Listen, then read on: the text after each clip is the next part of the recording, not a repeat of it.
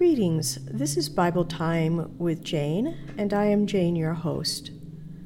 We are continuing our series in the book of Acts, and today we will take a look at Acts chapter 26, beginning with verse 1 through verse 23. In our last session, Paul had faced his accusers again in Caesarea, and the trial being brought by Festus, the new procurator in that region. Shortly after that trial, King Agrippa and his wife Bernice visited him. While Festus was pleased with this state visit, he did have a problem that he wanted to discuss with King Agrippa. At trial, Paul had appealed to Caesar for the final verdict on his case. However, just as the Pharisees had earlier determined, there was no crime, no law of Rome, that Paul had broken that was deserving of incarceration or death. However, because Paul had made his appeal to Caesar, Festus had a legal obligation to send him to Rome and to Caesar's court. The usual procedure for this would be to have a letter describing the charges that the defendant had been convicted of, but Paul had not yet been convicted. And Festus was having great difficulty in deciding how best to word that letter to Caesar. So with the coming of King Agrippa, who was known to have great knowledge in the law of Moses and Jewish civil law, he was hoping that Agrippa could assist him with this. As we begin our Bible reading for today's lesson, I would like to begin with chapter 25, verse 23, through chapter 6, verse 3, to help provide us a little bit of context for what will transpire. So let us begin. So the next day, when Agrippa and Bernice had come with great pomp and had entered the auditorium with the commanders and the prominent men of the city, at Festus's command, Paul was brought in. And Festus said, "King Agrippa, and all the men who are here present with you, you see this man about whom the whole assembly of the Jews petitioned me, both at Jerusalem and here, crying out that he was not fit to live any longer. But when I found that he had committed nothing deserving of death, and that he himself had appealed to Augustus, I decided to send him. I have nothing certain to write to my Lord concerning him, and therefore I have brought him out before you, and especially before you, King Agrippa, so that after the examination has taken place, I may have something to write. For it seems to me unreasonable to send a prisoner and not to specify the charges against him." Then Agrippa said to Paul, "You are permitted to speak for yourself."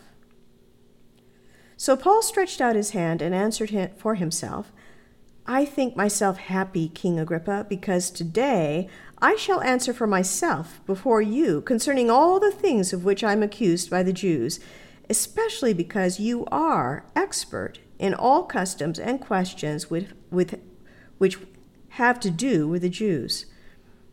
Therefore, I beg you to hear me patiently."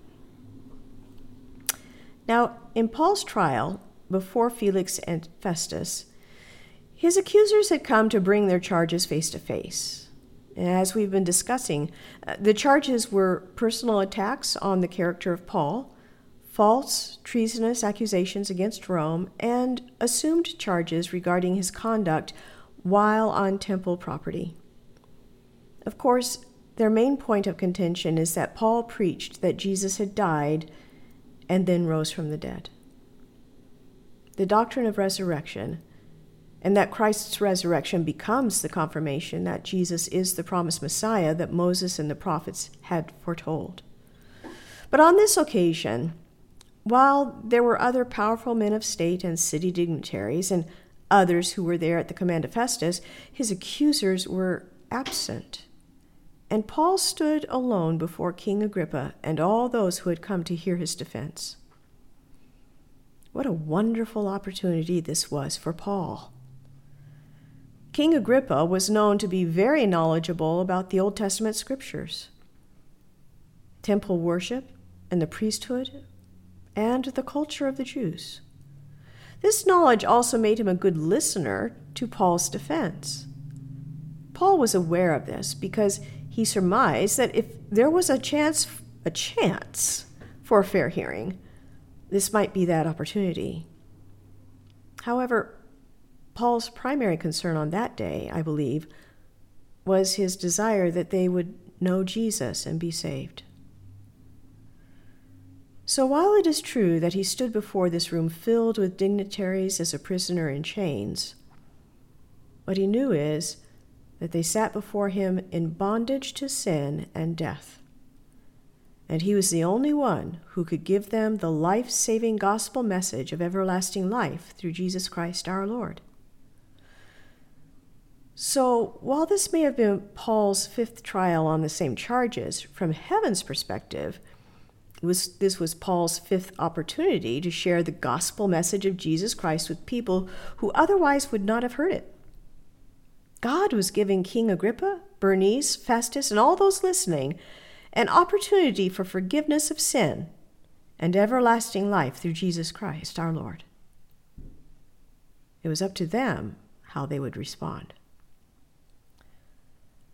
Well, let us continue with Paul's defense, which is actually his personal testimony. Now remember what we have previously discussed about the components of a testimony. It should include three key elements: our life before Jesus, how we encountered Jesus, and our life now in Christ. You will see all three of these areas covered in Paul's defense. Let us now turn to Acts chapter 26, beginning with verse 4. Paul says this: "My manner of life from my youth, which was sent from the beginning among my own nation at Jerusalem, all the Jews knew. They knew me from the first. If they were willing to testify that according to the strictest sect of our religion, I lived a Pharisee. And now I stand and am judged for the hope of the promise made by God to our fathers.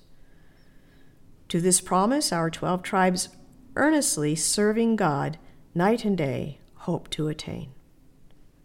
For this hope's sake, King Agrippa, I am accused by the Jews. Why should it be thought incredible by you that God raises the dead? Indeed, I myself thought I must do many things contrary to the name of Jesus of Nazareth. This I also did in Jerusalem, and many of the saints I shut up in prison, having received authority from the chief priests, and when they were put to death, I cast my vote against them. And I punished them often in every synagogue, and compelled them to blaspheme, and being exceedingly enraged against them, I persecuted them even to foreign cities." Because Paul's accusers came from the Jews, and primarily the members of the Sanhedrin, Paul began by explaining his own background as a Pharisee. Once again, I would like to remind us of Paul's own description of himself in his letter to the Philippian church. Listen to what he had to say about himself before he became a Christian. Philippians 3, beginning with verse 4. "Though I myself might have confidence in the flesh, if anyone else thinks he may have confidence in the flesh, I more so. Circumcised the 8th day, of the stock of Israel, of the tribe of Benjamin, a Hebrew of Hebrews, concerning the law, a Pharisee, concerning zeal, persecuting the church, concerning the righteousness which is in the law, blameless." In fact, Paul's father was also a Pharisee. From Paul's earliest days, he knew about God and was taught to honor, love, and obey the law of God. Having a brilliant mind, Paul was trained under the leading rabbi of his day, Gamaliel. Paul lived and studied in Jerusalem during his formative years, and because of his great intelligence, he quickly distinguished himself as a great scholar and a natural leader among his peers. When the time came, he became a Pharisee. and most probably had access to the Sanhedrin whenever they gathered. He was the best kind of Pharisee. He followed the law perfectly. And there was not a flaw in him religiously, unless we consider the pride he had in himself in being this excellent Pharisee and prominent Jew. Paul, in his defense, is quick to point out that many of the men who had originally accused him and those who had come to bring their charges against him knew all about this. Because before Paul was saved, he was counted as one of them. Do you remember back in the early days, soon after the day of Pentecost, when persecution was just beginning to come against the church? One of the key leaders, Stephen, was arrested and brought to trial. Stephen was very direct in his message on that day, and what he had to say so enraged the members of the Sanhedrin and the other Jews that they immediately sought his death. Let's read a little bit from that account, Acts chapter 7, beginning with verse 54. When they heard these things, they were cut to the heart, and they gnashed at him with their teeth. But he, Stephen, being full of the Holy Spirit, gazed into heaven and saw the glory of God and Jesus standing at the right hand of God, and said, "Look, I see the heavens opened, and the Son of Man standing at the right hand of God." Then they cried out with a loud voice, stopped their ears, and ran at him with one accord. And they cast him out of the city and stoned him. And the witnesses laid down their clothes at the feet of a young man named Saul. And on that day, Stephen died as Paul watched. Yes, Paul. Saul, as he was known then, was there, and so much so that he stood there giving approval to all that was taking place. And from that day, great persecution broke out against the church, scattering the new Christians to regions throughout the Roman Empire. As terrible as this was, God used it to bring the gospel message to all who the Christian believers would come to live among. And Paul would be one of the key people who led this persecution against the church in his great zeal for the law. But now Paul pauses in his personal description to make the following statement in verse 6. Paul said, "And now I stand and am judged for the hope of the promise made by God to our fathers." You will notice how Paul is carefully connecting himself to the same beliefs and scriptures that his accusers hold to and that King Agrippa also believed. In this verse, Paul speaks of the hope of the promise. What is this hope, this promise? It is the doctrine of resurrection. I like the observation that the Life Application Bible Commentary makes here. Paul used the rich heritage of God's promise to his and Agrippa's common ancestors as a connection to Agrippa and to the Jews, the 12 tribes of Israel. They all shared the same hope, that God would keep the promise he had made to his people. A hope that was inextricably tied up with the resurrection of the dead. If any Jew from Abraham forward had any hope for the fulfillment of any promise that God had made, it must be tied to a belief that he would be resurrected in some form at some time, or the whole concept of God's promises would be ludicrous. That was Paul's point. The absurdity was that Paul was being attacked for holding to this hope that was shared so adamantly by his Jewish brothers. And you see, to Paul, this was a crucial doctrine, for there is no resurrection. If there is no resurrection, then Jesus Christ was not raised from the dead, and Paul had no gospel to preach. This is what Paul wrote about at great length in 1 Corinthians 15. Let me read just a few key verses from that chapter. Verse 3 and 4. For I delivered to you, first of all, that which I also received, that Christ died for our sins according to the Scriptures, and that he was buried, and that he rose again the third day according to the Scriptures. Jumping down to verse 13. But if there is no resurrection of the dead, then Christ is not risen. And if Christ is not risen, then our preaching is empty, and your faith is also empty. Yes. And we are found false witnesses to God, because we have testified of God that he raised up Christ, whom he did not raise up if in fact the dead do not rise. For if the dead do not rise, then Christ is not risen. And if Christ is not risen, your faith is futile. You are still in your sins. Then also those who have fallen asleep in Christ have perished.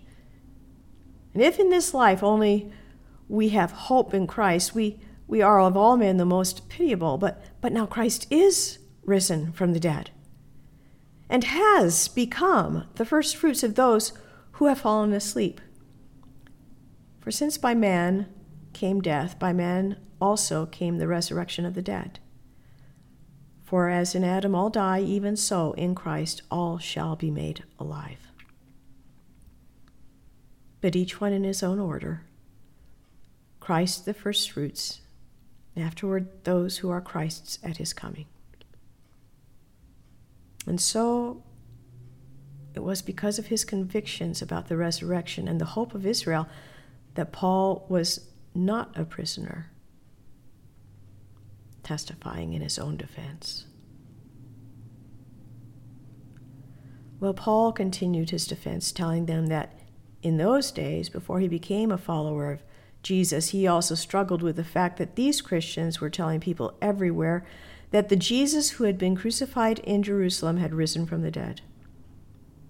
And that incredibly, there were hundreds who were saying that they had seen Jesus alive.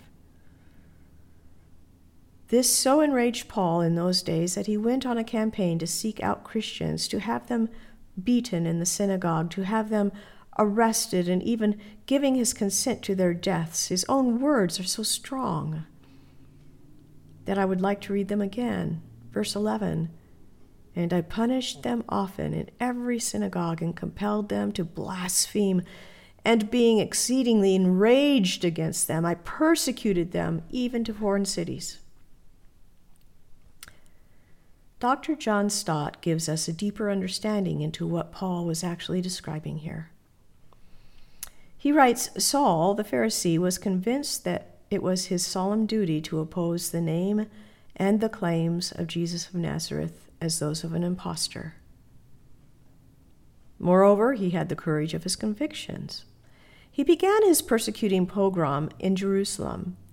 Armed with authority from the chief priests, he not only imprisoned many disciples of Jesus, but even when they were sentenced to death, he cast his vote against them. He searched the synagogues for Christians in order to bring them to punishment. And the synagogue punishment of whipping will be meant here. He tried by force to make them blaspheme, and in his obsession, he pursued them even to foreign cities. These were details that Paul never forgot. And it is why Paul was so zealous to tell everyone about what Jesus had done for him, because he knew, by his own admission, that he was the worst of sinners that deserved death.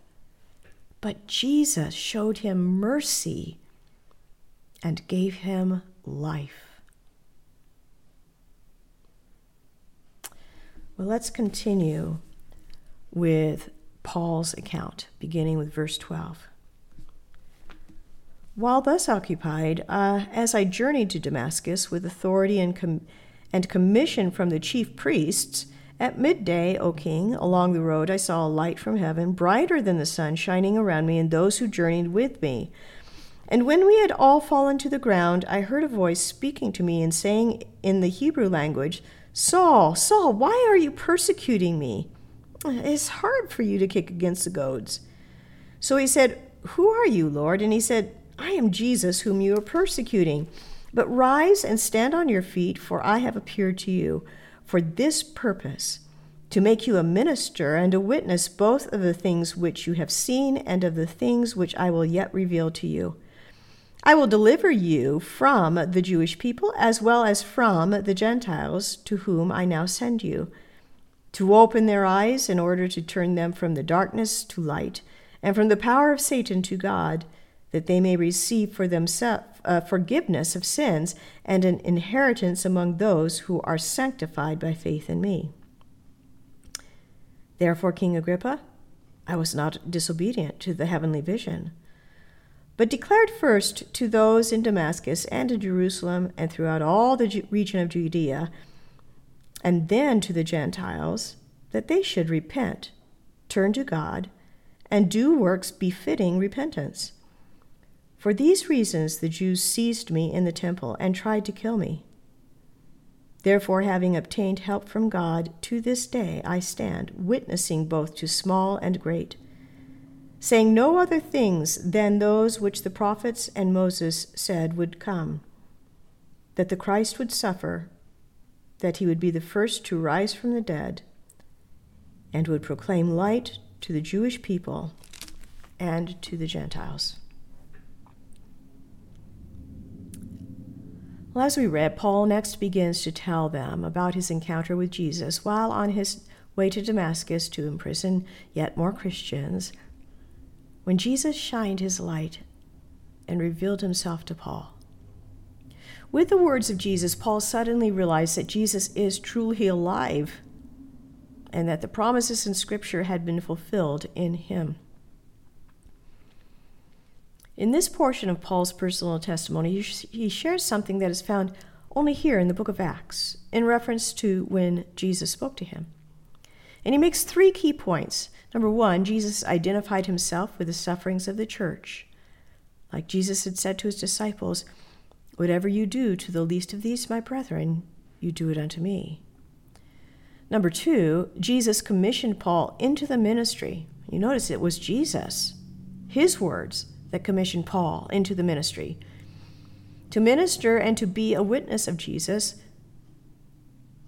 just like Paul wrote in the opening verse in Galatians, where he says, Paul, an apostle, not from men, nor through man, but through Jesus Christ and God the Father who raised him from the dead. Paul claims that his authority as an apostle because Jesus himself bestowed that upon him. And number three, that Jesus would deliver him out of the hands of both Jews and Gentiles. You will notice that Jesus did not say that he would prevent him from troubles, but only that Jesus would deliver Paul from the various difficult situations that he would often find himself in. Once again, there Paul stood in chains with a confidence in the renewed promise that not only will Jesus deliver him from those who were trying to kill him, but that Jesus would send him to Rome to share the gospel with the people at the heart of the Roman Empire. This message that Paul was to share is found in verse 18, when he says to open their eyes in order to turn them from darkness to light and from the power of Satan to God, that they may receive forgiveness of sins and an inheritance among those who are sanctified by faith in me. Warren Wiersbe adds the following insight. Acts 26:18 describes both the spiritual condition of the lost and the gracious provision of Christ for those who will believe. You will find parallels in Isaiah 35:5, Isaiah 42:6 and verses following, and Isaiah 61:1. The lost sinner is like a blind prisoner in a dark dungeon, and only Christ can open his eyes and give him light and freedom. But even after he is set free, what about his court record and his guilt? The Lord forgives his sins and wipes the record clean. He then takes him into his own family as his own child and shares his inheritance with him. What must the sinner do? He must trust Jesus Christ. Paul had to lose his religion in order to gain salvation. And that is what we all must do. Because we are saved by faith alone, in Christ alone. There's no work great enough that can earn our salvation, and there is no need to add works to the perfect finished work of Jesus that he alone accomplished on the cross. It was his blood that was shed, and it is his blood that cleanses us from all our sins and unrighteousness. So Paul continued, and as he spoke, he said that he obeyed the command of the Lord and became a believer in and a servant of our Lord Jesus Christ. His message was simple, and it is the same message that Jesus preached during his earthly ministry, and it is this, that everyone needs to repent of their sin, turn to God, and prove their repentance through good works. Now, once again, let's remember, our works do not save us. Only the blood of Jesus Christ can do that. Our salvation is the free gift of God through the blood that was shed on the cross and affirmed by the empty tomb. But our repentance, our change of heart toward God, should be evidenced in how we live our lives from that day forward. There should be a change. There should be a transformation. It is at this point that Paul begins to draw his conclusion, and that is this: the truth of who Jesus is, what he did, and that he rose from the dead and is alive forevermore.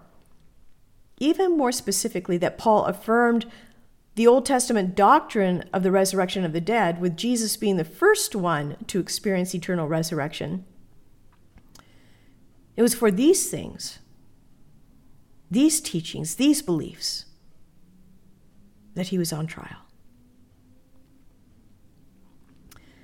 Paul then gave God the glory for the fact that even after all these years and the many and various attempts that men had used to try to silence him and kill him, he was still alive, standing before them on that day.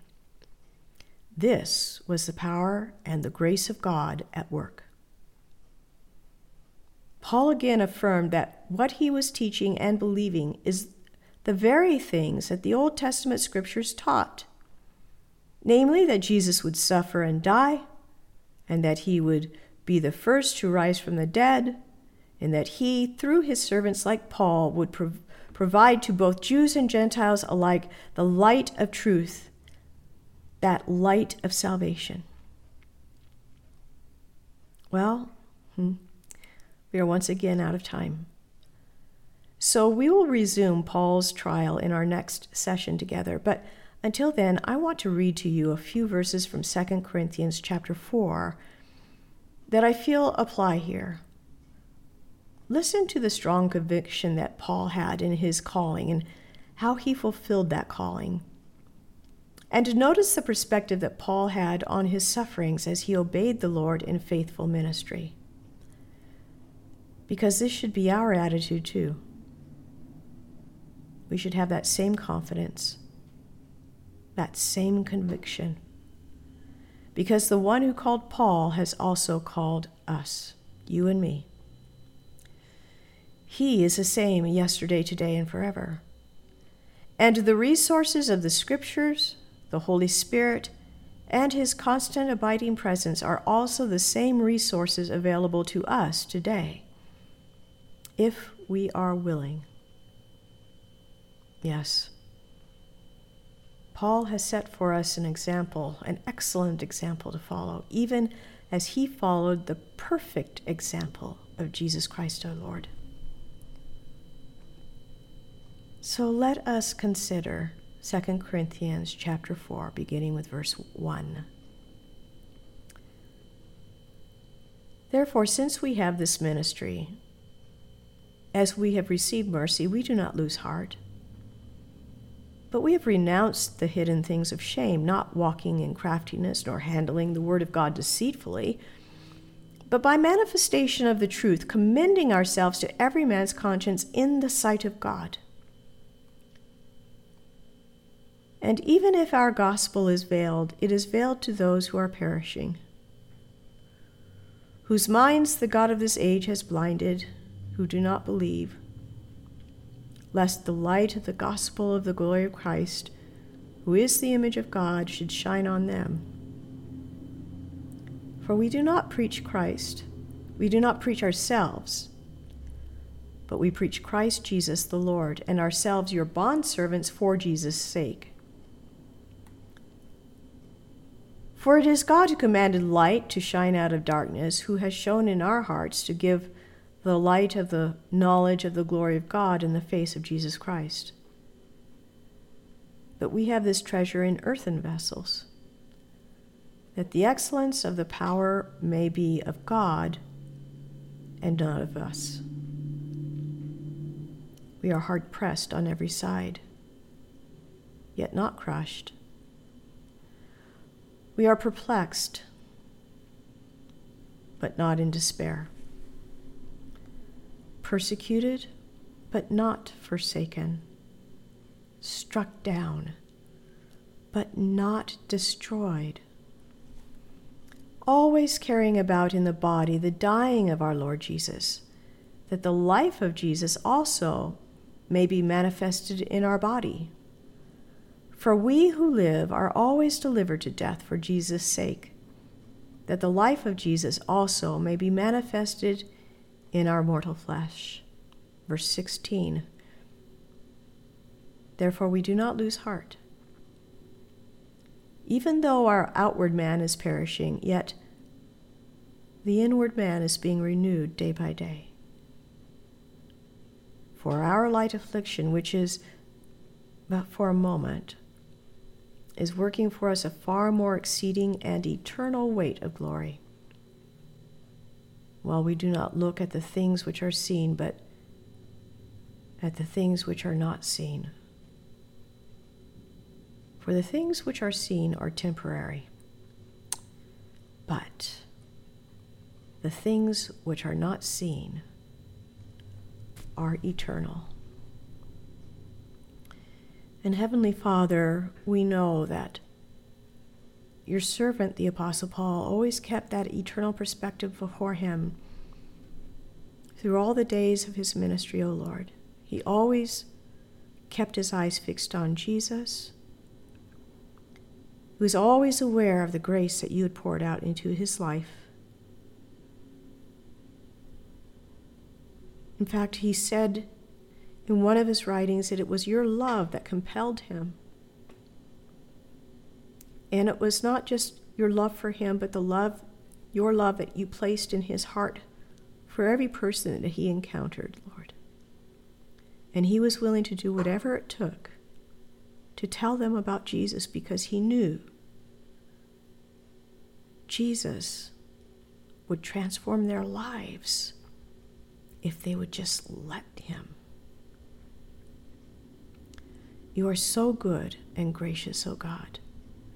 Truly you are a God who is rich in mercy and abundant in loving kindness. And we give you thanks for who you are. And we give you thanks for what you have done. We thank you for the gift of salvation. We thank you for the promise of everlasting life. And I pray, O God, that even as the Apostle Paul said that your love compelled him, we would say in our hearts, your love compels us to be your witnesses, to live our lives for your glory, to never falter and never fail. So empower us, O God, with your Holy Spirit, and speak to us through your word. Purify us from sin, cleanse us from all unrighteousness.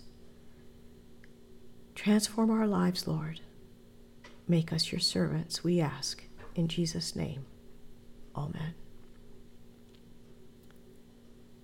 Well, if you're finding these messages helpful and encouraging, or If you have a question that you would like to ask, please feel free to email me at bibletimewithjane@gmail.com. That's all just one word under lowercase letters, bibletimewithjane@gmail.com. So until next time, my friend, remember this promise from Colossians 4:19. And my God shall supply all your need according to his riches in glory by Christ Jesus. May God continue to bless you, my friend, and may you continue to faithfully serve him. Amen.